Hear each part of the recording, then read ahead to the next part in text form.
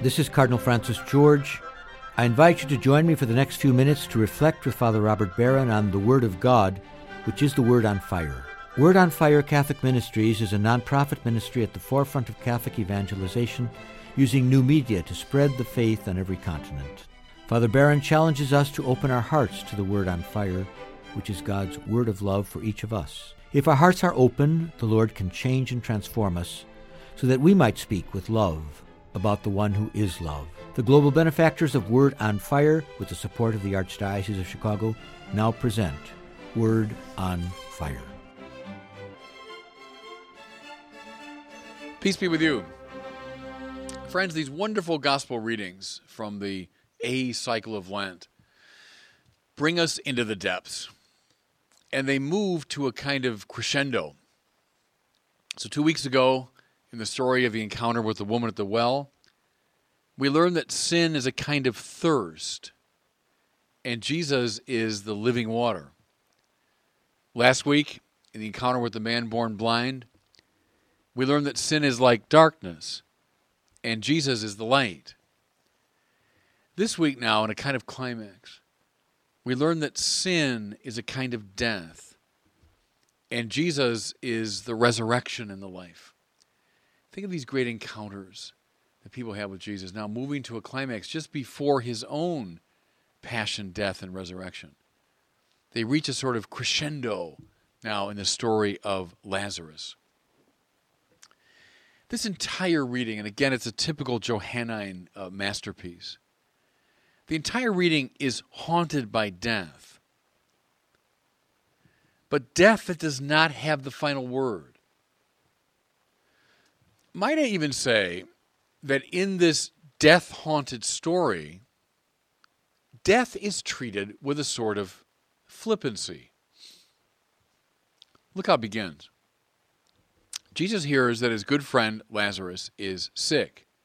Well, you'd think, okay, if I want to save Lazarus, I will hurry to Judea. I will see him before he dies so I can cure him.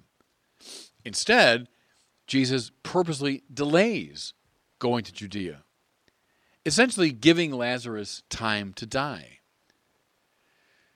We wonder at this, but the Lord could not be more explicit. Listen to what he says. I am glad for you, he says to his disciples, that I was not there, that you may believe. This sleep of Lazarus, he says, will be for the manifestation of God's glory. Now, I'd like everyone to stay with this strange moment a bit. Because this mysterious statement, this mysterious move of Jesus, not going to Judea right away to see Lazarus, ought to condition everything a Christian feels about death. What am I talking about? Death to us seems like the ultimate reality. The darkness of death, the finality of death. It's the one thing that conditions everything. But see, Jesus is not treating death that way. He's assuming it does not have the final say. In fact, it exists for the sake of something higher, namely for the manifestation of the glory of God. I fully realize, everybody, how unfashionable this is, how strange this is, but so be it. See, much of the psychology, spirituality, politics, economics of the fallen world is predicated upon death and the fear of death. Think for a moment about how much of life is death-haunted. The way we treat each other, the way we organize our lives financially, the manner in which we think about geopolitical realities. Keep pressing on all those things. You'll find that the finality, the fear of death, suffuses, conditions the way we think about them. But what if we really believed in our bones, that death does not have the final say? What if we really believed, deep down, that Jesus has lordship over death. Listen now. In that case, our reliance upon the props and values of this world would be radically diminished. More to it, many of our assumptions about the way the world works would be challenged. Many of the things we take for granted in the economic and political and relational order would fall away. One way to put this, if we believe deep down that death does not have the final say, then the nature of our fear would be transformed. A very wise person said long ago that the key to understanding anybody is to ask the question, what is he or she afraid of? It's very wise. A lot of pragmatic people have used that principle, by the way, to be quite successful. What's that person afraid of? Then you can manipulate them. Then you can use them.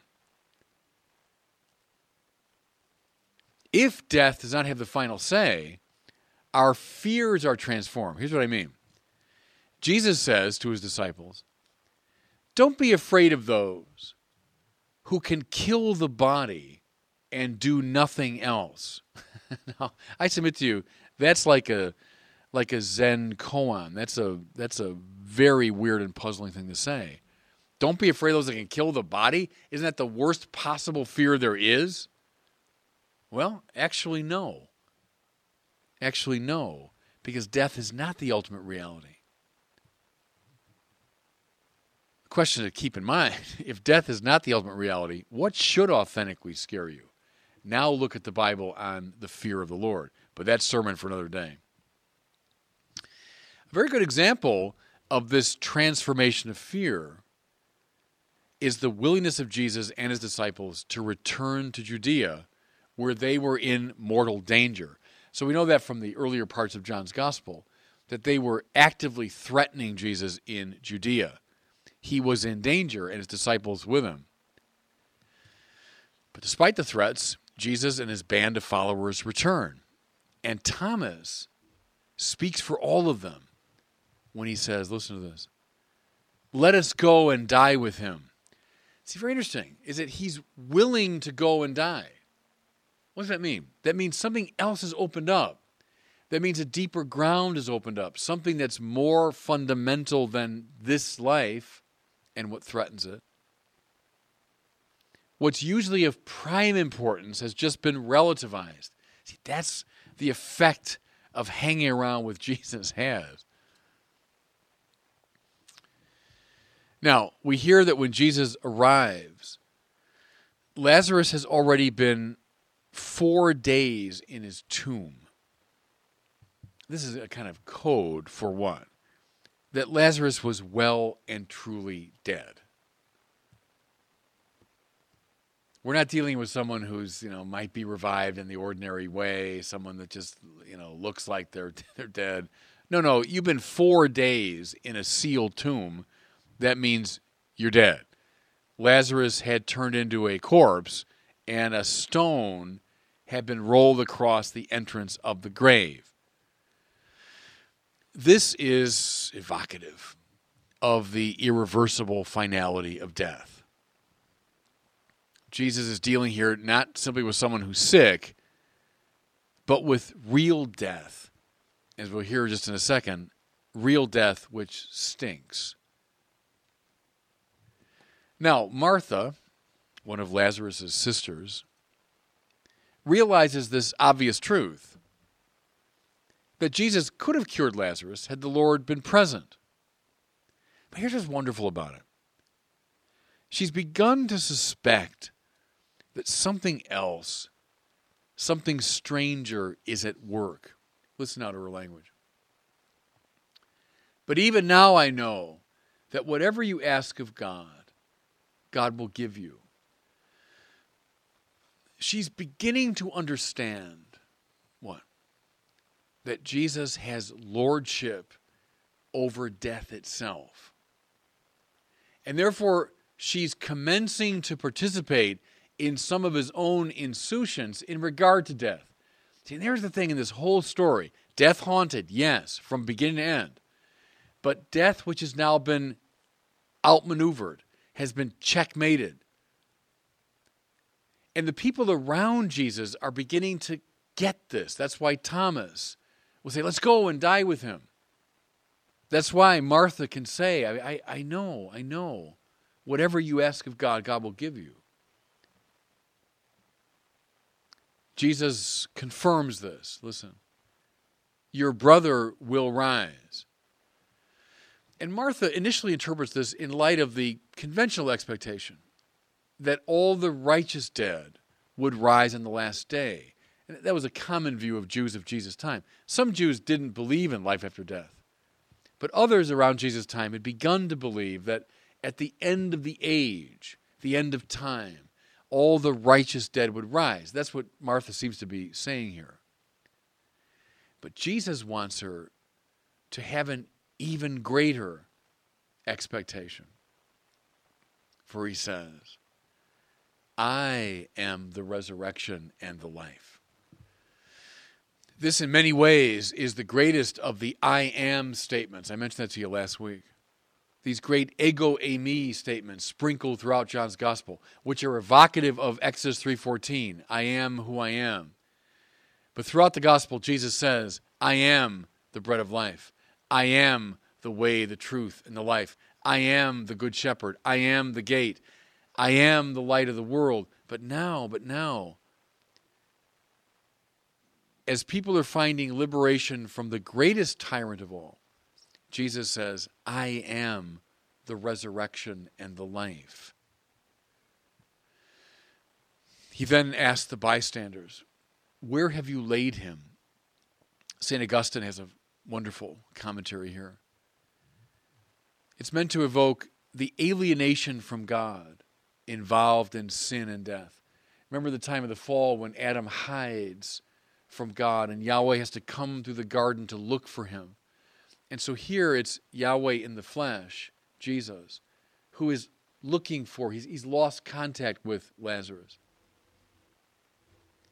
Death is indeed alien to God and God's purposes, but yet God is the master of it. Then we hear, and it's the shortest verse in the Bible, Jesus wept. Stay with that image for a second. That means God has entered so thoroughly into our pain, into our loss, into our fear, that he weeps for us. We don't have a God who stands aloof from the human condition. Not at all. The Word became flesh and tabernacled among us. And so here you might say is the limit case of the incarnation, Jesus weeping for us. There's much more on offer here than mere sympathy, as powerful as that is. For Jesus orders the stone to be rolled away. The stone and the stench sum up the awful, gross finality of death. But Jesus is not intimidated. Like a great warrior, he stands before the tomb and says, Lazarus, come out. And the dead man came out precisely because Jesus' word does not simply describe, but Jesus' word affects. It makes real because it's the divine word. The same voice that said, let there be light, now says effectively, let death have no more power. See, friends, that's the Christ whose voice we are all meant to hear. That's the Christ who relativizes death and opens for us the deepest reality, which is the love that is more powerful than death. And may God bless you. I hope you were moved today by the Word on Fire. I pray that together we might become a people on fire with love for God and neighbor, here in Chicago and wherever these words are heard. Until we join Father Barron again next week, I'm Cardinal Francis George, and I pray that God will bless you and those you love.